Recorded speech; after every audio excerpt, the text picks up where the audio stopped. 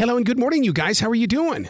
We're good. How are you? Great. Absolutely fantastic. You're at the zoo, and we're broadcasting right here by this beautiful lake in South Carolina because we're celebrating turtles as well, guys. Great. We're actually at the Santa Barbara Zoo. Santa Barbara. Oh, my God. I love, oh, my God. You guys. It's the most beautiful place. It is. Oh, God. You go down there, I believe it's Campbell Avenue where all the restaurants, and you're right down there by the ocean and stuff. Yeah. Well, what we've been doing is we've been hanging out with turtles, which is even better. Now, let's talk about the turtles of the Santa Barbara area because, so many of us associate them with going out there into the ocean, but are you up in the hills and stuff? I mean, because I can't imagine how many turtles are around that area. Well, right now, one of the most endangered turtles is the western pond turtle. And they've got some of them here, and they're going to be working on breeding these endangered turtles up soon. They're gearing up to do that. They also have some endangered exotic turtles who are not native to here. Yeah. They have the radiated tortoises. They do. Which, Matt has actually been to Madagascar to meet those turtles in the wild. They're some of the most endangered turtles in the world. And we think of turtles. A lot of people think of turtles as sea turtles, but there's 7 species of sea turtles, but there's actually over 350 turtles in the world, and most of them are tortoises and water turtles, freshwater turtles. So there's a lot of turtle diversity out there. In our forest in South Charlotte, North Carolina, we have a lot of traveling turtles. I mean, we look at it, we have box turtles, we have snapper turtles. I mean, and I just love sitting with them. They love watching, sitting there with humans. They'll sit there and it's like you're having this spiritual conversation with them. Yeah, a turtle really has a really intent gaze. It really stares at you, or whatever it's doing. If it's eating, whatever it's focused on, that's what it's doing. That's what it's looking at. And this world, where our attention is often so twitchy, and we're looking at our phones and we're multitasking, it is so healing and just like you said, spiritual to be with a creature who is fully immersed in the moment. They experience time in a different way than we do. And that's one of the reasons that your blood pressure will just drop when you're around a turtle, and you kind of sink into turtle time.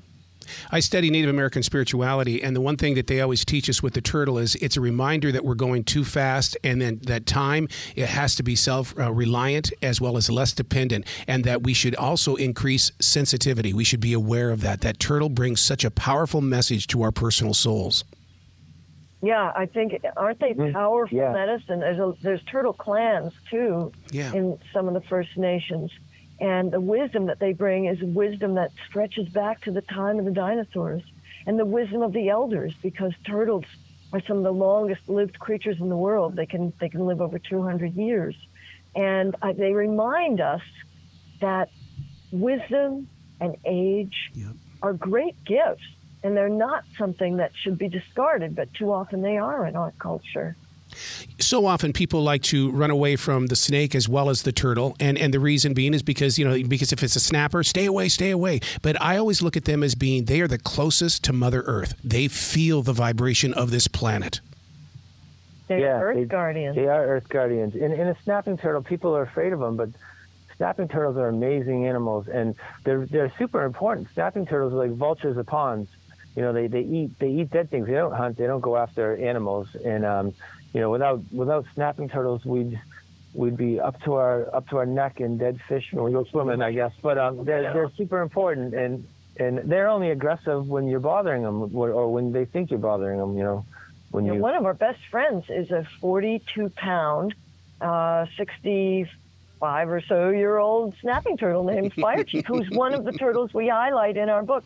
We have a section on celebrity turtles because turtles are individuals like we are. Yeah. And one of them is, we call him the Chief. The Chief. And we've known him since 2020, and we did physical therapy with him after his accident. He was hit by a car when he was crossing from his summer pond to his winter pond.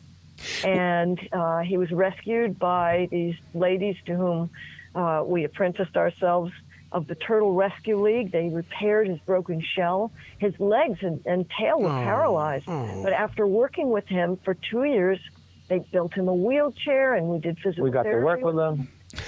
he became our good friend, and he lets us pet him on that. Very gentle. We can feed him by hand and scratch him, and he now has his own pond, and he has regained use of his back legs, and he's called the Chief because his full name is Fire Chief. He lived behind a fire station in a fire pond, so that's how he got that name. Yeah, he's a great animal. He's one of the most gentle animals I've ever met, not just because he's a snapping turtle. He's gentle. He's a gentle animal. Yeah, people don't know how They're to all cross different. a snapping turtle, and that's maybe something we should talk about too. You can pick up a snapping turtle very easily without being hurt. You just need to know how to do it. Yep. From the sides, correct? Matt can demonstrate. Yeah. You never grab him by the tail because that actually hurts him. A turtle's ribs and its spine are all fused inside the shell. They're all fused as part of the turtle, so he can't come out of the shell. And the best way to pick up a snapping turtle is called the wheel well grip. And behind the back legs is kind of like a hollow space. So if you grab the top of the shell, the carapace behind the back legs, on top of it, you can get a firm grip and hold him out, and he can't reach you, he can't bite you, and you can safely move him in the direction he or she was going. Yeah, and it's always pretty do awesome that. to be holding a turtle like that. It's like holding a prehistoric, it's like holding a dinosaur. It's really like having a friend who's a dinosaur. Yeah. Didn't you always want a dinosaur friend when you were growing up? Absolutely. Well, you can have one. Yeah, you can see one. Now, one of the turtles that we have in our forest in South Charlotte is the fact that these things can go, they can be 14 to 16 inches wide. And the thing is that they like to walk across the street. The whole entire area will stop and wait for that turtle to move. But what happens when it's on that hot pavement? We've got to figure out ways to move them. What would be the proper way with one of those large turtles? Well, with a large turtle, if you're up for it, the wheel well grip I just mentioned, where you grab the top of the shell, the carapace above the back legs, and hold them out. Okay. There's another one called the platter lift, where you can slide from behind. You slide your palm of your hand under the turtle onto the plastron, which is the hard plate in the bottom, the belly. And what you do there is you slide your hand under, and then you lift them up, and you hold the back of the tail, the base of the tail, just for balance.